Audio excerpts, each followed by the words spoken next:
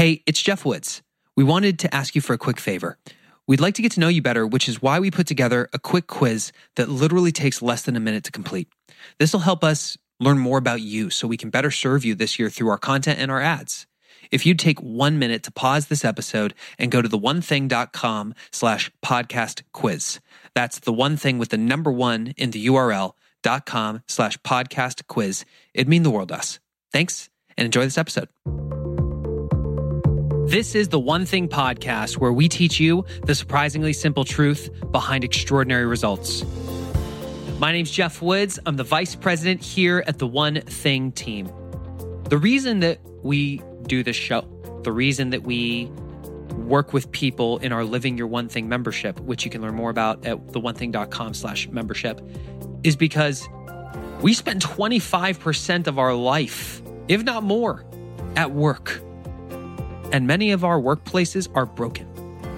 We lack fulfillment. We feel like we're not in control. We lack clarity on where we are going. And if we're being honest, many of us feel like when we wake up every single day, we're not trading our life for something of value. Is that a problem for you? If so, you've come to the right place. The person you are going to meet has been recognized as Wharton's top-rated teacher for 5 years and is one of the world's 25 most influential management thinkers. He is the author of 3 New York Times best-selling books, Give and Take, which is prominently displayed on Jay's bookcase, Originals, and he co-authored Option B with Facebook COO's Sheryl Sandberg. The conversation you're going to hear today was originally recorded during our monthly One Thing webinar series. Every month, we bring on a best-selling author and introduce them to you live, hosting a training and giving you the opportunity to ask them questions. If you would like the ability to be on our next live One Thing webinar, go to theonething.com/webinar. And that's with the number 1 in the URL, theonething.com/webinar. Our hope for you throughout this conversation is that you can get clarity on one thing that you can do, such that by doing it will allow you to find more fulfillment in what you do professionally. With that, let's get into this conversation with New York Times bestselling author Adam Grant.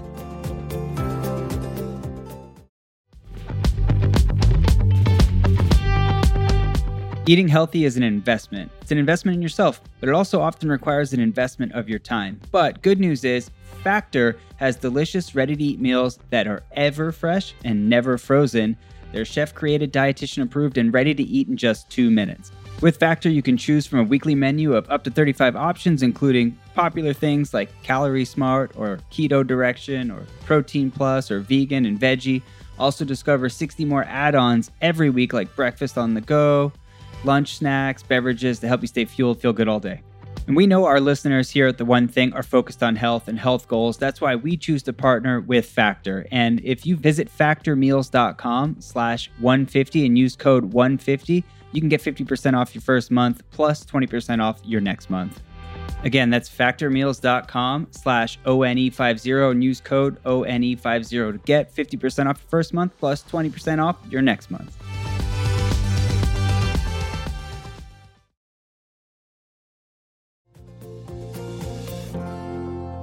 All right, everyone, welcome to our monthly One Thing webinar series on the fact that work doesn't have to suck and find fulfillment in what you do. I'm really grateful to have Adam Grant here with us today. He's a New York Times bestselling author of Give and Take, as well as Originals, and he co-authored Option B with Facebook COO Sheryl Sandberg.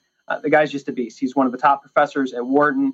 Many companies seek him out as an organizational psychologist, really just to try to figure out how do we fix the work environment? How do we create a culture and an environment where we can actually be happy trading our life every single day? Before we get into the training, the reason that we brought Adam on is because the idea of the one thing is that you live an extraordinary life. You live a life of no regret. And Adam, out of curiosity, what percentage of someone's life do they spend working? Oh, when I did the math, it's at minimum a quarter of your life. And depending on how many years you work and how many hours you work, it could, for a lot of us, be at least a third. And then if you subtract sleep, it becomes, for most people, about half. half their life. And what percentage of people do you think actually have fulfillment in what they do professionally? Oh, there's a huge debate about that, but I think it's far fewer than there should be, right? I think it's a great tragedy that so many of us spend the majority of our waking hours working and don't find what we do that meaningful or motivating. Mm-hmm. Now, for the people who are here live, how many of you have read The One Thing out of curiosity? That way I can just make sure that we cater this to you. If so, put the number 1 in the chat box. If not, go ahead and do the number 2. Awesome. So the vast majority, reading now. I love it. So the idea is that every single day we wake up with this laundry list of things that we could do. And yet usually there's one thing or a handful of true priorities that we should do. The things that will generate the massive impact in our world, in our life. And that can go to any area of your life. Adam, when we talk about finding fulfillment in what we do, first and foremost, what's the problem? How did you even get into this? So I think the reason I got into this was I was studying psychology in college. I signed up for an organizational psychology class, and I had this great professor, Richard Hackman, who had basically taken all the jobs that he had kind of wanted at some point in his life, and he said, "I'm going to spend my career studying those." So he wanted to be a conductor of an orchestra, and he went and studied how to make orchestras, more effective. He, at some point, had been curious about being a spy, and so he went and studied the U.S. intelligence agencies and how to improve their teams. He always wanted to be an airline pilot, so he studied cockpit crews and how to make them work better together. And the funny part of it was that he hated working in teams, and so he spent his whole life studying teams in all these places, trying to figure out how in the world do you work with other people. And I was just captivated by the idea that I hated the question growing up, what do you want to be when you grow up? I didn't want to be anything. I wanted to do many things. And so I thought, I guess for me, my one thing was going to be to say, well, maybe I can make my job fixing other people's jobs. And then I could also go and, study all these interesting worlds and try to make work suck a little bit less. Why does work suck for so many people? Oh, how many hours do we have? 1. I actually just finished doing some research with colleagues at Facebook on this, where we had data on what people at Facebook wanted out of work. And after basic needs being met, sort of getting paid, having a life outside work, when you looked at what really motivated people at work, there were 3 big factors. And this was true around the world. It was true across generations. People wanted, 1, a career where they got to do, work that would challenge them, that would allow them to learn and grow, work that was meaningful. 2, they wanted a community. They wanted to have real connections and relationships with others. And then 3, they wanted a cause. They wanted a sense of purpose that was larger than themselves. And, I think you can apply that to any workplace and say, okay, how much do you really feel like what you do is, a worthwhile career? It makes you part of a community where you really belong and you have a cause that you believe in. And I think that in far too many workplaces, either none of those boxes are checked, or not all of them are checked, right? And it's not enough to say, well, we give you meaningful work, therefore you don't have to have any friends at work. Or, we have a great community, so forget your career, right? You should just be glad to be part of this organization. And I think that's a lot of why so many people are not fulfilled at work.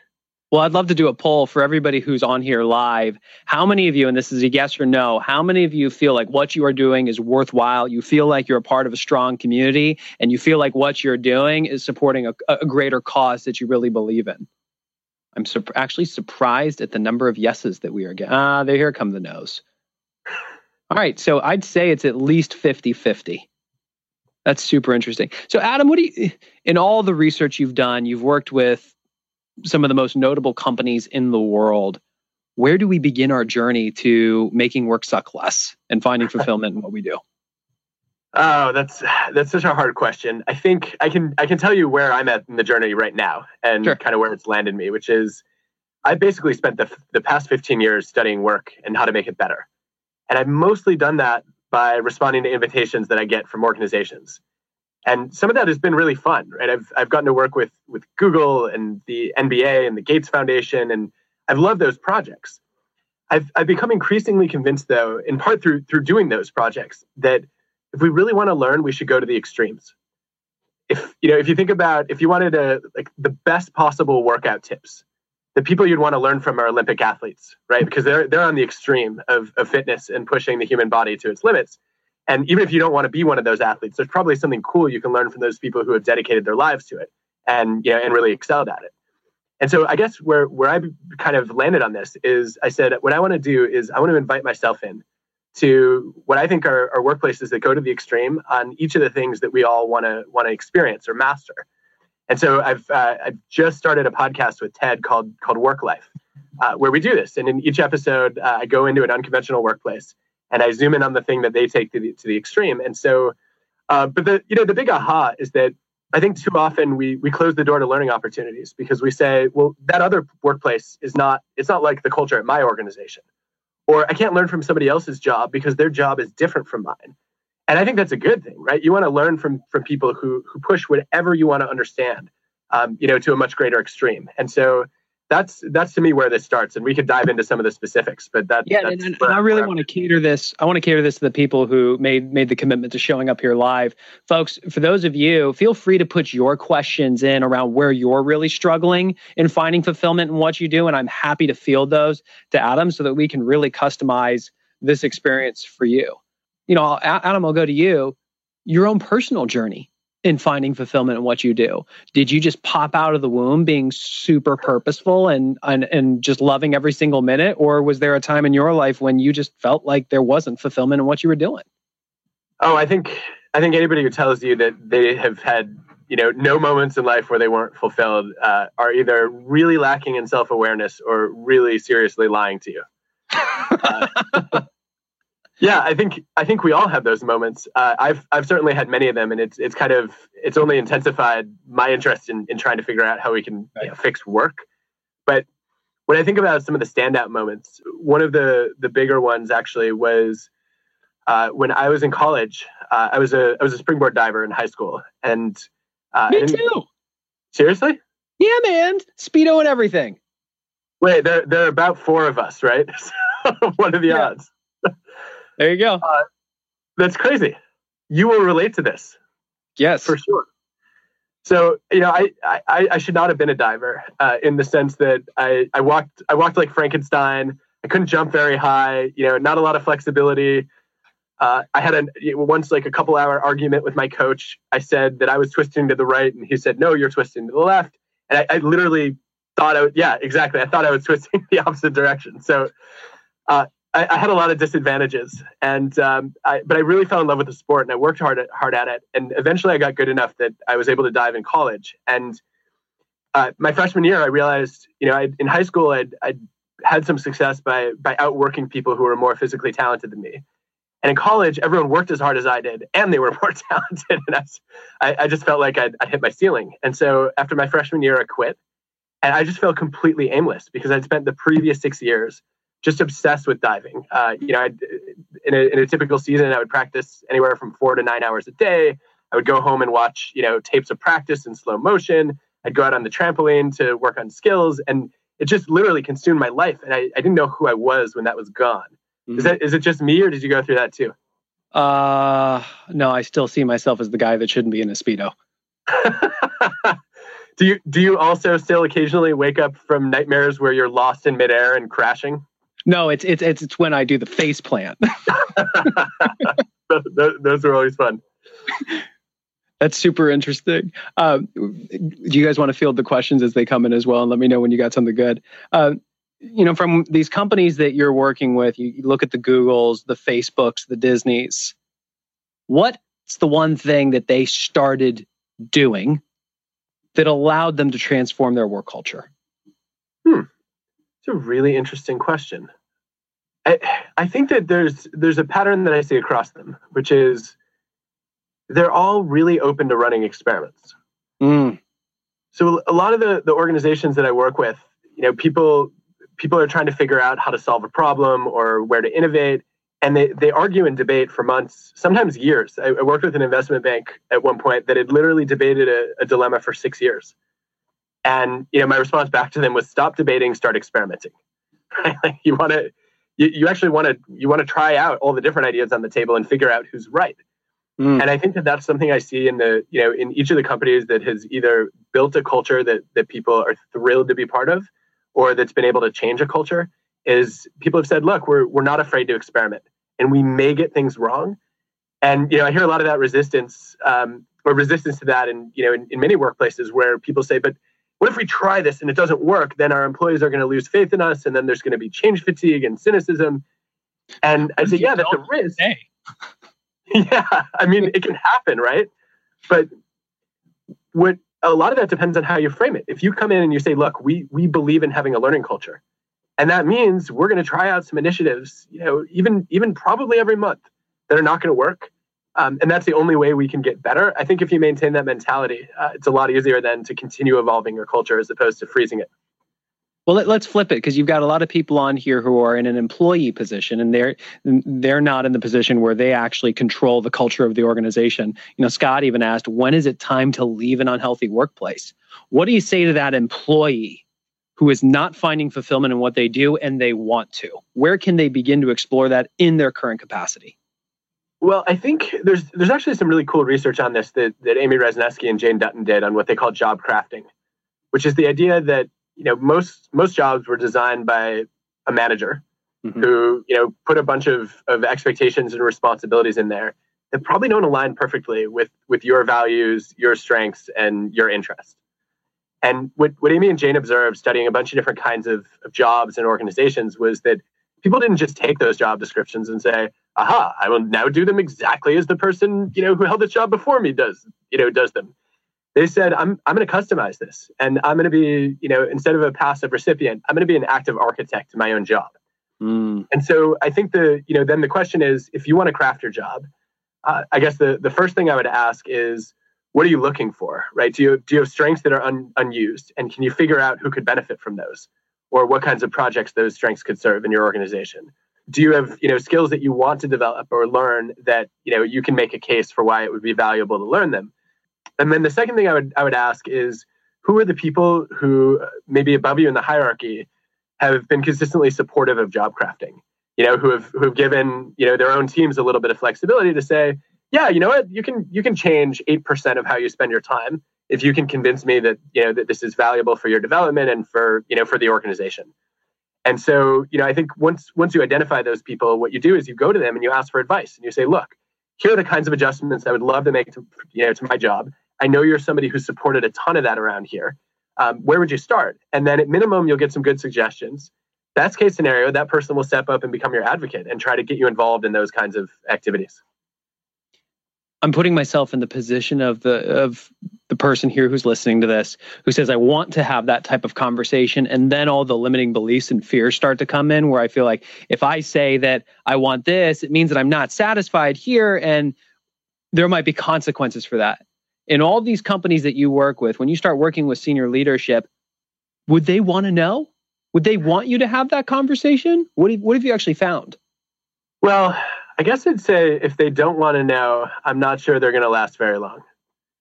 I mean, isn't that one of the core responsibilities of leaders at the end of the day, to not just want to know, but to care about what your experience is like? And I even see this in cultures that are customer obsessed. I've thought for years that if you put your customers first, that means your employees are going to come second. And almost every customer obsessed organization that I've worked with has said, yeah, we're totally customer obsessed. And how we get the best service for our customers? We treat our employees well, and we put them first. I've had a fascinating set of conversations with Tony Hsieh at Zappos on that. And Tony said, we're actually clear about this. We have a hierarchy. We put our people first and we put our customers second. And we believe that that's the only way that you can put your customers first, because it's really hard for miserable people to create happy customers. And the way that you treat your employees spills over to affect the way they treat their clients. And, I think that most leaders who have, a fair amount of wisdom get that intuitively, or they've learned it the hard way at some point over the course of their careers. One interesting thing, though, that we've done is, going back to this investment bank that I worked with, they realized as they were trying to figure out, they were having trouble attracting and retaining junior analysts and associates. And they realized that they had a lot of leaders who cared and were interested in knowing, why are these people coming? But they only got that information during exit interviews. And I thought that is the worst possible time, to say, by the way, when you're on your way out the door, what would have kept you here? And so we turned that around. And I said, let's do entry interviews, where in week 1, you ask the kinds of questions you would normally ask in an exit interview. Why did you arrive? What are your goals in the next 5 years? What's your favorite project you've ever worked on? And what was so energizing about that? And if we get that information early on, number 1, you feel like you have a voice. Number 2, your manager then has information to try to sort of customize what kinds of opportunities you get. And number 3, it's just way less awkward to have that discussion in week 1, as opposed to, I realized after 4 years of working together, I should probably ask you what your aspirations are. Mm-hmm. I've got 2 different types of people in my head. I've got the leaders who have the opportunity and even the responsibility to craft the culture that people find fulfillment in what they do. And then you've got the employees or the workers who have a responsibility themselves to look in the mirror and say, I got DNA in this because I choose to go to work every single day. This is where I think your book Originals really comes in. I feel like people don't want to ruffle the feathers. They don't want to go against the grain. Yep. Your book is awesome. And by the way, folks, since I know many of you are Audible fans, if you go to audible.com/onething, or if you text the word one thing to the number 500, you can get a free trial on Audible and get Originals or Adam's book Give and Take for free, which is thebomb.com. Talk to us a little bit about that. How is it that all these nonconformists are starting to move the world? Well, I think you're absolutely right. In the data, people are overwhelmingly afraid of rocking the boat. There was one study that actually shocked me, where people were asked about their boldest idea or their most important suggestion. And the question was, what did you do with it? And 85% of people said, I never told anyone. And then if you break down why, you find out, okay, a lot of those people are afraid that, that they might get punished, or, that they might embarrass themselves, or they might be threatening their boss. But it's just as common, maybe even more common, for people to say, you know what, I'm not afraid something bad has happened, but I just don't believe anything good will happen, right? It's an exercise in futility. And I think if you put those 2 things together, fear and futility hold a lot of us back from championing our best ideas. And I will say that I lived this, because when I was a high school senior, I co-founded an online social network. I was trying to figure out what to do with the decision about where to go to college. And I just on a whim, I sent in an application to Harvard, and I got a letter back a couple months later saying I'd been accepted. And I felt like it was an amazing opportunity and I should go. But I also was terrified of going halfway across the country and not knowing anybody. And so I started searching for other people who are there, who are going to be there. And I ended up finding a bunch of potential future classmates. So we started a little email list, and we just kept adding people as we met other people who were going to join our freshman class. And by the spring, we had over 100 people who met at a pre-frosh weekend. And when we arrived in the fall, we had connected more than an eighth of the entering class. And so we had started Harvard's first online social network. This was 1999. And when we got to campus, we shut that network down because we thought we know each other. Why do we need an online connection now? Oops. And then 5 years later, Mark Zuckerberg started Facebook, literally in the house next door. Now, I don't know how to code, right? I'm not a computer scientist. I never would have had the vision for Facebook. But for me, it was such a clear example of saying, this idea I just didn't see potential in it, right? I didn't realize that connecting people online was going to be so powerful. And so I didn't do anything with it. And my hope is that, that no one else ends up in those shoes, right? And that anybody who has an idea says, you know what? Yeah, I could regret, failing, but what I'll really regret in the long run is failing to try if I never give this a shot at all. And I can tell you that my co-founders and I have definitely had our moments of regret. Yeah, you've done okay, though. For the people who are here live, I'm curious, how many of you have ever worked really hard and looked up at the end of the day and thought to yourself, I know I was busy. And did I even get anything done? If so, go ahead and put yes in the questions box. I want to see how many. Okay, yeah, overwhelming majority. What's been super interesting about this journey, Adam, getting to work with people in our Living Your One Thing membership and interacting with people from the podcast. Everybody wants more out of life, and yet they don't really understand how to manage their time so that when they look up at the end of the day, they feel fulfilled. They feel like they made a difference. I'm curious for you, you're a professor at Wharton. You write all these amazing books. I've got to imagine you've got some pretty high demands on your time. Is that fair to say? I definitely have more demands than I used to. Yeah. Okay. Talk to us about how you strike this counterbalance between being a professor and then going all in on your work. Well, I think some of it is part of the design of a professor job. So I do all my teaching in the fall. And, I expect going in that I'm not going to get much writing or research done, from August to December. And then January through July, I kind of switch gears and I do my other job. And what's nice about that is, in January, I have all these ideas that I'm itching to go and study and share. And then by the time July rolls around, I cannot wait to get back in the classroom. And so my job is never boring that way. I don't know how generalizable that is, but I think that the parts that are after I wrote Give and Take, I started getting, I guess I was more visible outside the ivory tower. And I started getting more requests, from different kinds of companies. I started getting, emails from strangers more. I had, people wanting to talk who weren't my students. And it was just really hard to fit it all in. And I also, went from basically, working all the time to having 3 kids. And so I was trying to figure out how to manage it all. And I realized that I needed to just be clear about my priorities. And so what I sat down and did was I said, all right, who are all the different kinds of people that are reaching out? Like, who are they? And who am I actually trying to be helpful to? And I ended up sort of, I guess, prioritizing by saying it's going to be family first, students second, colleagues third, and everyone else fourth. And that was hard at first because, what it meant was I was going to say no to some of my own colleagues. But at some point it dawned on me that I didn't become a professor to help other professors.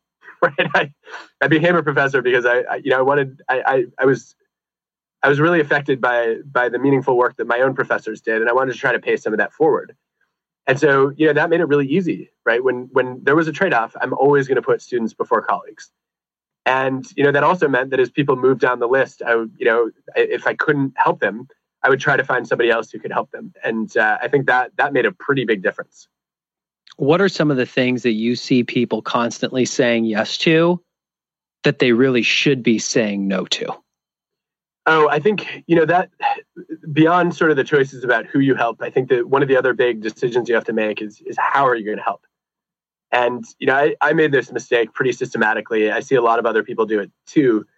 If you are basically just responding to the requests that you get, you're stuck in reactive mode and you'll end up being a jack of all trades, right? So you help in whatever ways people ask, which may or may not align with what you're good at or what you enjoy doing. And I think this is a great place to say, okay, from an enjoyment and skill perspective, what's your one thing that you can contribute that nobody else can as well as you, or, that it's hard to find somebody else who has that distinctive expertise, and that you also find energizing instead of exhausting. And then what you do is when people come in with requests that don't fit into that sort of that category, you let them know that this is not in your wheelhouse. But if I can help you in this other way, I would love to. And then instead of getting a reputation as just a nice person who can be bothered anytime, you get known for having a particular skill. And then you get to give on your own terms, which means you're sort of proactive in setting, okay, here are the ways that I want to be helpful, rather than just letting other people dictate how you help. So give us that question to ask yourself again, because I really enjoyed that. And I have a feeling most people didn't truly digest it. So I'll give you my version of it. So I also mapped all the different kinds of requests that I was getting. And it's 2 questions. One is, where am I adding unique value? Versus, there's either someone else or there's a resource out there that's totally substitutable for me. And then the second was, there are things that we're good at that we don't like doing. When I help people in this way, or, when I say yes to this, do I walk away, energized instead of exhausted? What I found was a lot of the requests I was getting were no and no.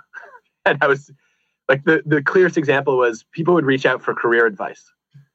They think, organizational psychologist, maybe what you can do is help me figure out what kind of job I should pursue, or, what field I should go into. First of all, there are tons of books and career planning guides that are, much more comprehensive than my knowledge. Secondly, if I don't know you I'm the worst person that you should talk to, right? I don't even like to give my students advice on what they should do, because I don't feel like I have enough information to really guess about that. And so I felt like I wasn't good at it. And I really didn't like it because I was constantly agonizing over whether I was giving people bad advice and steering them in the wrong direction. And so what I did then was I wrote up sort of a one-page, here are all the good books that I've read on choosing a career. Here are a couple of the tools that I think are helpful based on what my former students have recommended. And then when anyone reached out with a career advice request, I would just send that over and say, if you have a question about worker psychology, I read a lot of studies for fun. Feel free to send your questions over. And then if there's somebody I can connect you with where it's mutually beneficial, I love making introductions. And so if I can share knowledge in my core area of expertise, or I can connect you to somebody that you can help, or vice versa, ideally both, then let me know if I can do that. Okay, so that's super interesting. I like that filter, and I wrote it down. Where am I adding unique value? Meaning the things that I uniquely provide. It's not something that other people provide. And number two, if I say yes to this, will I be energized or exhausted? My question for the people who are on here live right now, when people are coming up and are asking things of you, how many of you are saying yes currently to things that they can find the resource elsewhere, and it drains you? And you're saying yes to it. If so, go ahead and put me in the questions box. Stephen says, I always say yes.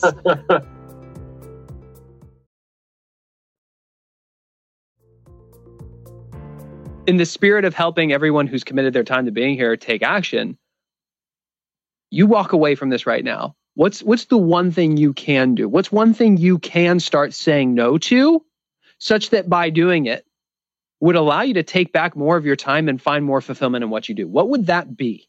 Put that in. Michael says, God help me, I'm too nice. Get a little mean, Michael. Get a little mean. You know what, though? I feel like I suffer from the same curse. And I got a piece of advice from a mentor at one point who said, look, what you have to remember is that every no is a chance to say yes when it matters most. And so a no is not saying I refuse to be helpful. A no is saying I want to be thoughtful about who I help and how I help and when I help. And if I say no to these three people, then I can choose the yes where I think it really counts. Yeah. Anybody else taking notes besides me? That was a writer downer. Adam, talk a little bit in Give and Take. You talk about givers, takers, and matchers. Walk us through that a little bit. Sure. So the basic idea is that I was curious about what people are after in their interactions at work. And I found that across industries around the world, these three styles come up over and over again. So, on the extremes, we have givers and takers. Takers are the people who are always asking, what can you do for me? Givers are the opposite. What can I do for you? And most of us don't want to be too selfish or too generous. And so we choose this middle ground, which is called matching, where you say, I'll do something for you if you do something for me. And what's interesting to me about this is that, yeah, we all have moments of giving, taking, or matching, but we also all have a default style, which is, what's our first instinct, or how do we treat most of the people most of the time?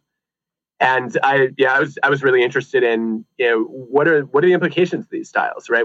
How do you fare? What does it do for your success as well as your happiness? If you choose to be more of a giver versus a taker or a matcher. What did you find? So the most surprising finding to me was that if you look at the worst performers in a bunch of different jobs, I looked at data on engineers' productivity, medical students' grades, salespeople's revenue. The worst performers were consistently the givers. They were so busy doing other people's jobs, they ran out of time and energy to finish their own stuff. Which is sad. And so, then I thought, okay, well, who are the best performers? And the good news is it wasn't the takers. Takers had a pretty consistent pattern of rising quickly and then falling quickly. And that was thanks to the matchers, because matchers are brilliant at sort of wielding the sword of justice and saying, look, I believe in fairness. And so if you're a taker, I just feel like it's my mission in life to just punish you. And the way that a lot of matchers do that is they spread negative reputational information. So they gossip, but it's not just gossip, right? It's real information, and they warn people, do not trust this person, and that makes it really hard for takers to maintain their success. And so I thought then it must be the matchers who are the best performers, but they weren't. Every job, every organization I could gather data on, the best results belong to the givers again. And I thought that was such an interesting paradox, right? That the givers went to the extremes, that they made up the majority of the least productive people and also the majority of the most productive people. And, really what I was trying to understand in writing the book was, how do you become a successful giver, and how do you build a culture of productive givers so that, the people who are helpful end up, rising as opposed to sacrificing themselves for others. I remember hearing my partner Jay talking about that because they were looking at, especially from charity as well, in terms of contributions, and to see that givers were the least, but then there was that little percentage of givers that were also at the top. What was the top percent doing that the bottom percent wasn't doing that created the gap? So we've covered a bunch of the dynamics, but there are a few that we haven't. So, we talked about how I think one of the biggest differences between successful and failed givers is that they're thoughtful about how they help. I think that it's also worth noting that it's important to think about how your giving aligns with your organization's goals. So a lot of failed givers, they helped in all these random ways. Like, I'm going to show up and organize the chairs for, company lunch. That's not that relevant. That's the one thing. That's it, right? This is your mission in life. But you actually want to think about, what's the mission in my organization, and how do I align the helping I do with trying to advance goals that are important? Not just kind of be nice and friendly. And then successful givers also made choices about who they wanted to help. And it was a little different from mine, right? It wasn't just the prioritizing what kinds of people matter to me. It was also saying, I want to figure out whether you are a giver, taker, or matcher. And if I find out that you have a history or reputation of selfish behavior, I'm not going to be as generous with you. A lot of failed givers just became doormats at the hands of takers. And one, that meant that they got exploited, and they were often having their energy drained. They were in some cases losing very real resources to takers. But two, they were also reinforcing takers' behavior and letting them get away with it, and basically saying, "Yeah, you can walk all over me, and I'm totally fine with that." Successful givers said, "I am not going to reward selfishness, and if I find out that somebody's been a taker, I am either, going to draw a boundary and say, you know what, I'll be a matcher in that relationship. Mm-hmm. And, I'm only going to help them if they pay it back or pay it forward. Or I'm going to give them feedback and let them know that, hey, you know what, you come across as, pretty selfish. Here are some specific examples where, you've been perceived that way. And I don't work well with people like that. And so then you give them a chance to try to change their stripes. For the people who are here live, where's your natural position? Are you a giver? Are you a taker? Are you a matcher? Where are you currently? Share that with us in the chat box. I won't call anybody out. I got a lot of givers, some matchers. Nobody wants to say that they're a taker. What I find really interesting, and this is where it lined up with the ideas of the one thing. One of the three commitments is the commitment of moving from E to P, where E is entrepreneurial, P is purposeful. And so many of us, every one of us in some area of our life is acting entrepreneurially. We're relying on our natural abilities to succeed. And the challenge is that has a ceiling of achievement. For so many of the givers, they just want to give. They say yes to everyone else and they end up saying no to themselves. Yeah, that's exactly right. And what I'm hearing you say is those strategic givers were purposeful. There was a model or a system for when they would say yes, when they would give. Like you said, is this thing something that is in my unique ability? I can bring the value that no one else can. And does it energize me instead of exhaust me? Yeah. That's a system.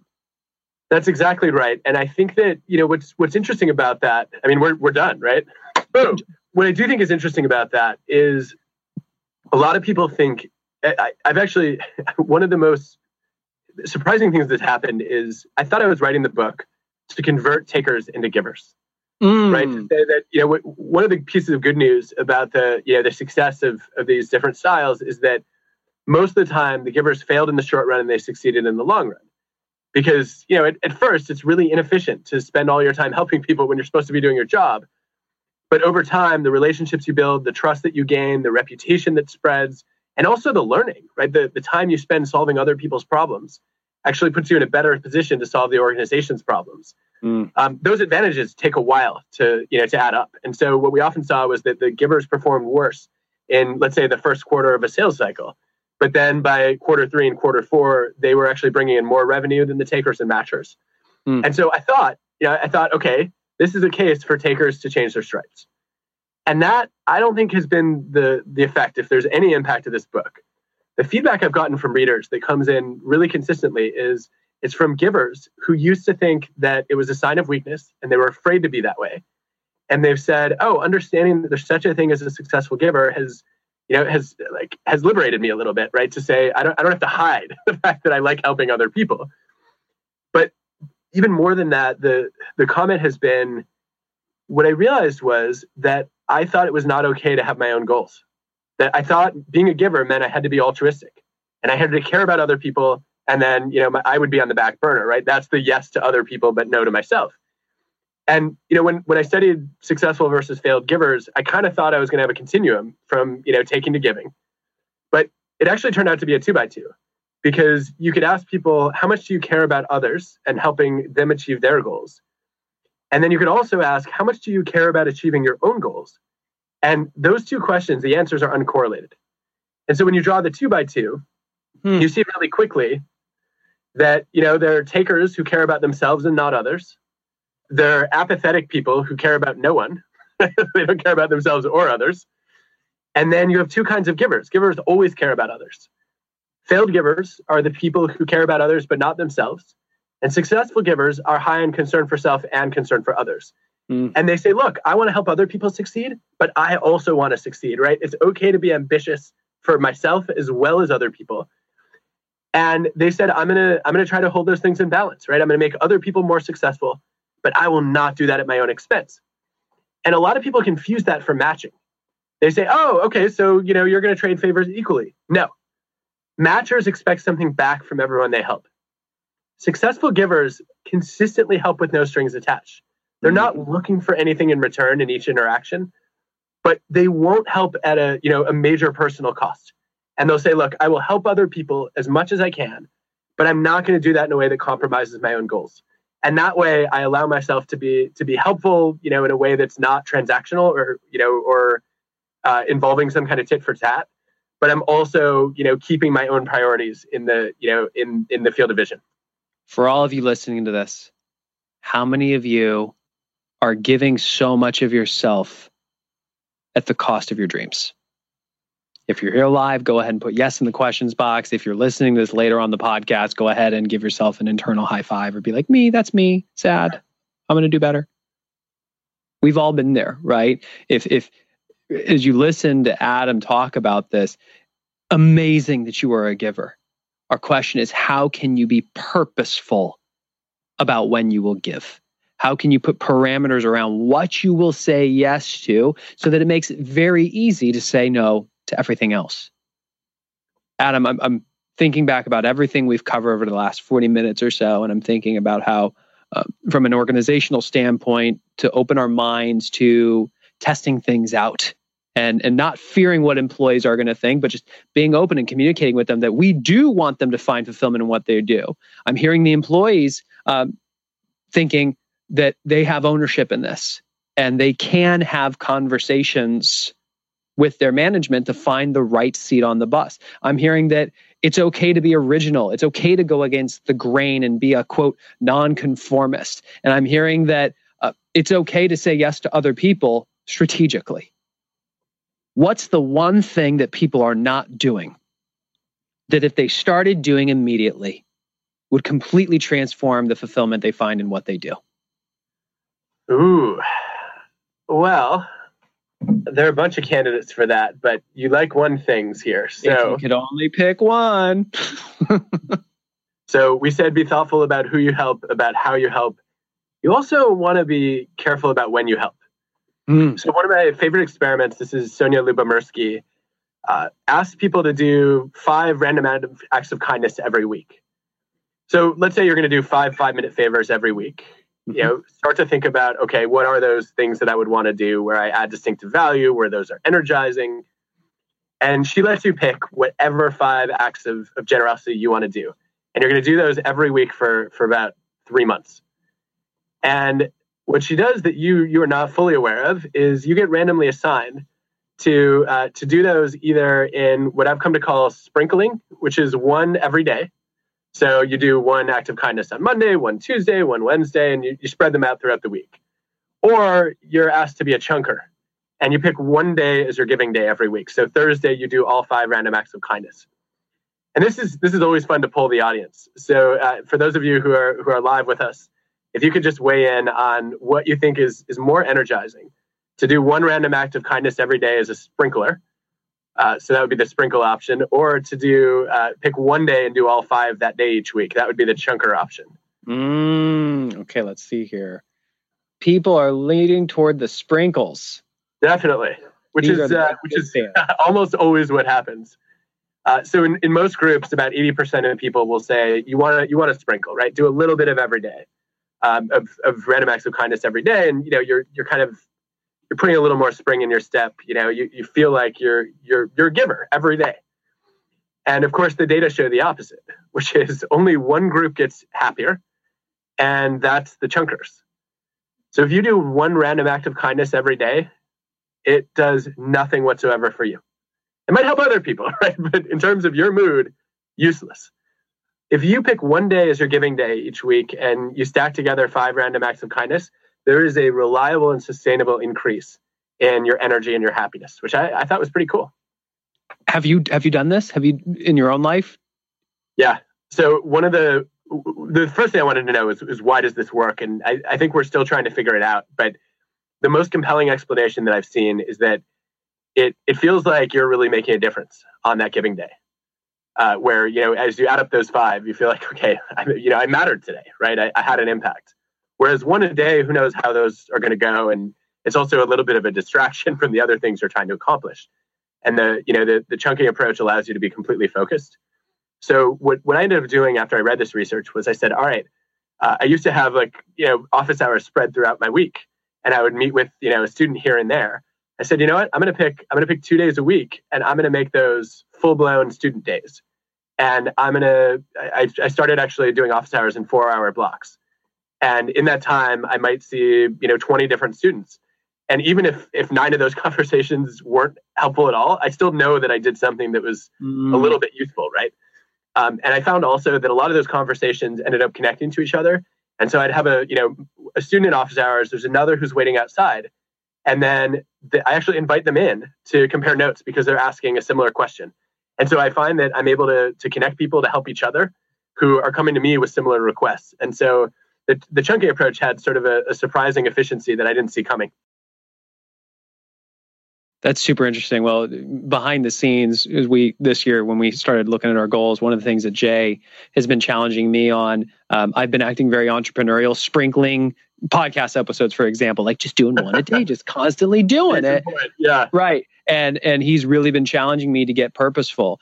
Can I have a 4-hour time block every 2 weeks so that I am purposefully batching all of it at one point in time so we're much more strategic, everything else frees up? Because otherwise I end up feeling like a chicken with my head cut off. Yep. So my question for people who are here is, what's one thing that you are consistently doing in your career that currently you're sprinkling when you could be batching? You could be compressing it and putting it into a block of time that you do on a regular basis, and you put a model and a system behind it. Christina asked, how do you figure out what you want to do with your life as a young college student? I think you're going to punt it to the resource you created. Or she has too many options, ideas, passions. How do you begin to narrow it down? Well, I think probably the 2 books I've read on this that I like the most were one, The Element by Ken Robinson, which is, I think, a whole analysis of that exact question.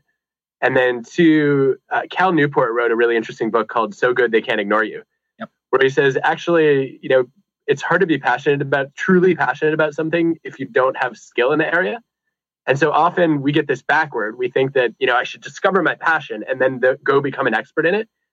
But you want to find out what you're good at or what you enjoy being good at. And so Cal recommends kind of reversing this and saying, let's pick a skill that you really want to learn, that you think is valuable and you're curious about, and go do it for long enough to figure out if you discover a passion for it. Yeah. That was the single best piece of advice I got coming out of college. They said, what's the skills you can acquire today that will serve you for the rest of your life? And even when I hear Gary Keller talking about setting goals, the purpose of a goal is to be appropriate in the moment, to have a vision for where you want to go in your life so you can figure out what are the habits you can acquire today that will automatically carry you to that future reality. That is solid advice. Kevin asked, what advice do you have for parents who are trying to teach their kids this type of approach? In other words, better prepare them for a foundation that supports finding fulfillment. Good question, Kevin. Yeah, that's a really good question. So there was a study that I found both familiar and disturbing a few years ago. So the question was, what do parents want most for their kids? And when you ask parents that, what they say is, I want my children to be happy and I want them to be givers, basically. I want them to have good lives and I want them to be good to others. And then you ask their kids what they think their parents want for them. And their kids overwhelmingly say, my parents want me to be successful. They want me to be a high achiever. And I think we have to be really careful about this because we do it without even realizing it, right? It's hard to measure, how generous was my kid this week, right? Or how much happiness did my child find this week? Whereas, talking about the goal they scored in soccer and, praising the performance they gave in the school play and, talking to them about why it's important to ace their math test, right? Those are things that we know we can track them precisely. And, we start to worry when our kids aren't doing well in those areas. But I think where we have to be cautious is if we only deliver those messages, then we're basically telling our kids what matters most to us is their achievements. And I think we need to make sure we spend at least as much time, if not more time, asking, what made you happiest this week? What were some of your most disappointing moments?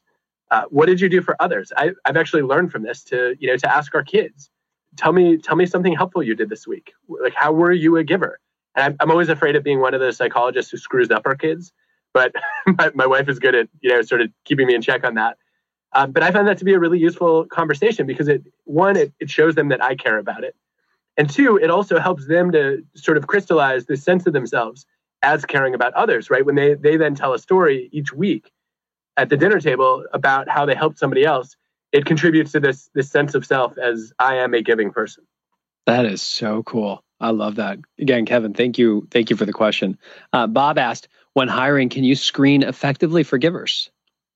Yes, but don't. Yeah, I like you, man. So here's the wrinkle.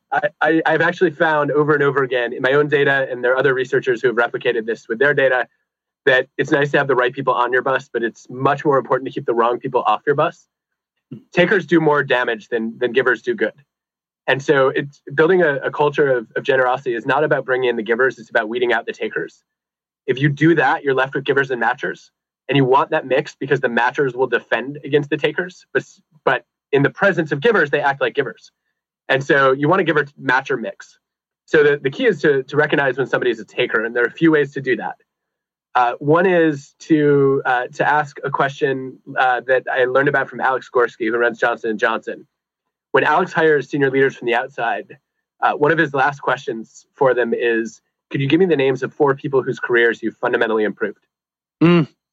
And then he waits. And some people just sit there in silence. And you can imagine the wheels turning like, no, but I could give you 4 people whose careers I destroyed. Want those? But that's not the most common taker answer. Takers more frequently will say, here are 4 people whose careers I've advanced. And they're all above that person in the hierarchy. Everyone spends some time helping. But the takers are the ones who are always helping strategically to say, I want to be a giver to people who are powerful because that's how I get ahead, impress them with my generosity. And then they learn, it's kind of a lot of work to pretend to care about everybody. So they let their guard down with peers and subordinates who get to see their true colors. That means it's a red flag if someone has a great reputation upward, but it's more mixed lateral and downward.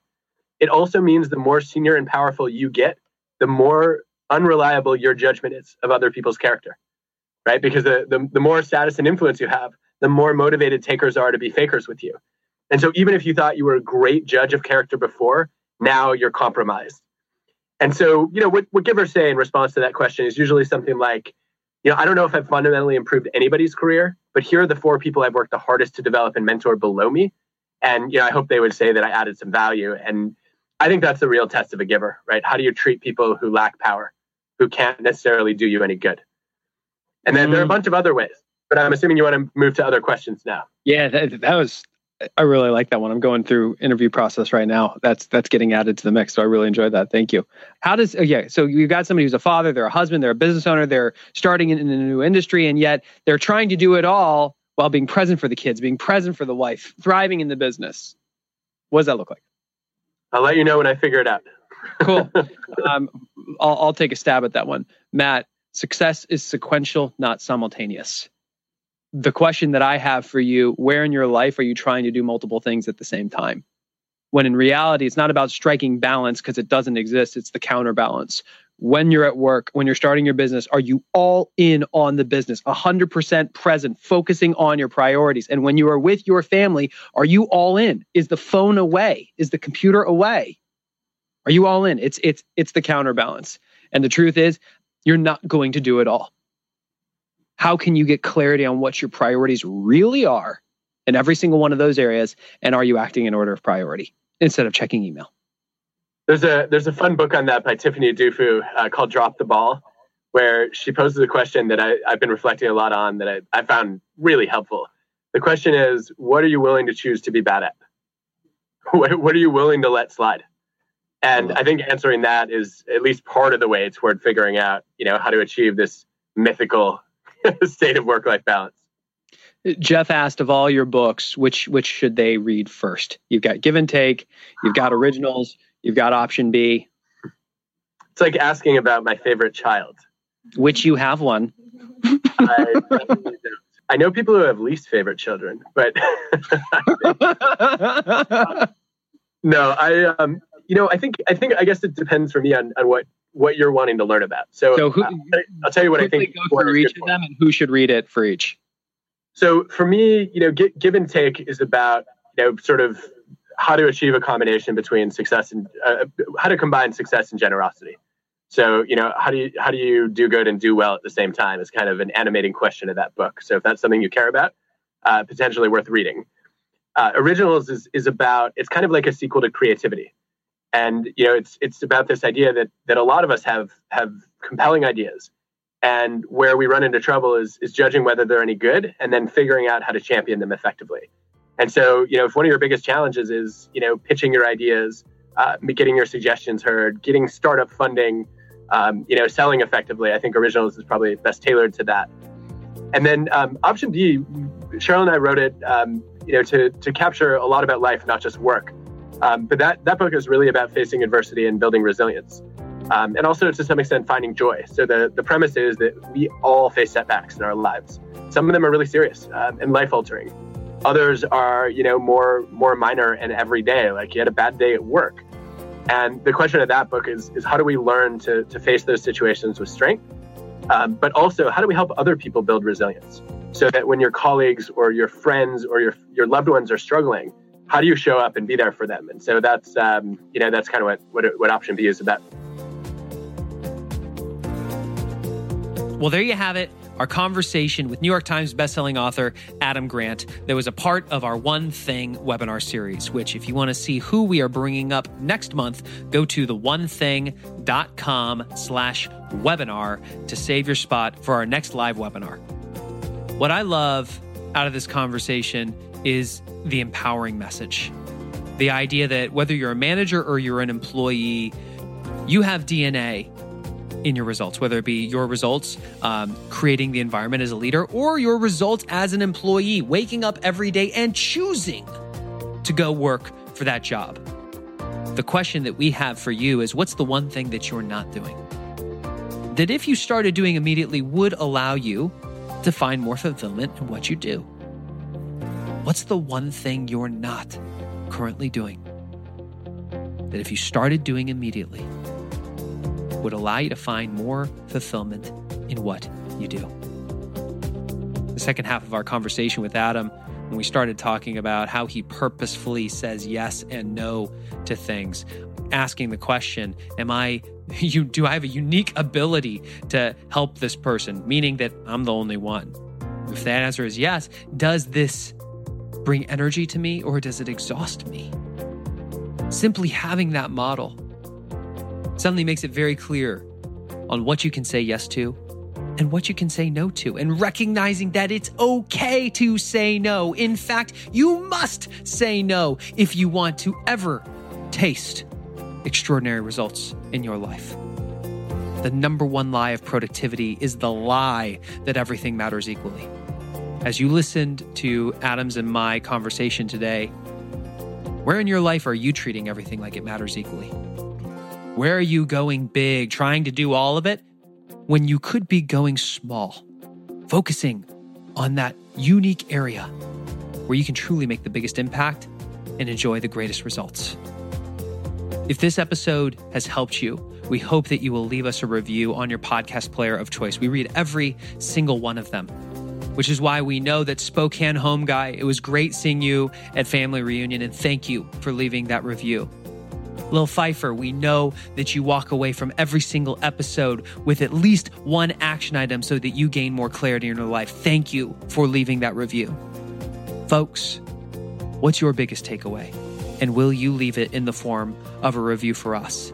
It helps us understand what we're doing well, and it also helps other people who are considering whether they're going to invest their most valuable resource, their time, listening to this show. If you are one of the new people to the One Thing podcast, please go ahead, click that subscribe button, because we got 2 awesome episodes coming to you every single week, and trust us, you do not want to miss one of them. Until next time, how can you be the type of person who consumes content and backs it with action? Because that's where your extraordinary results lie. Thank you, and we look forward to being with you in the next episode.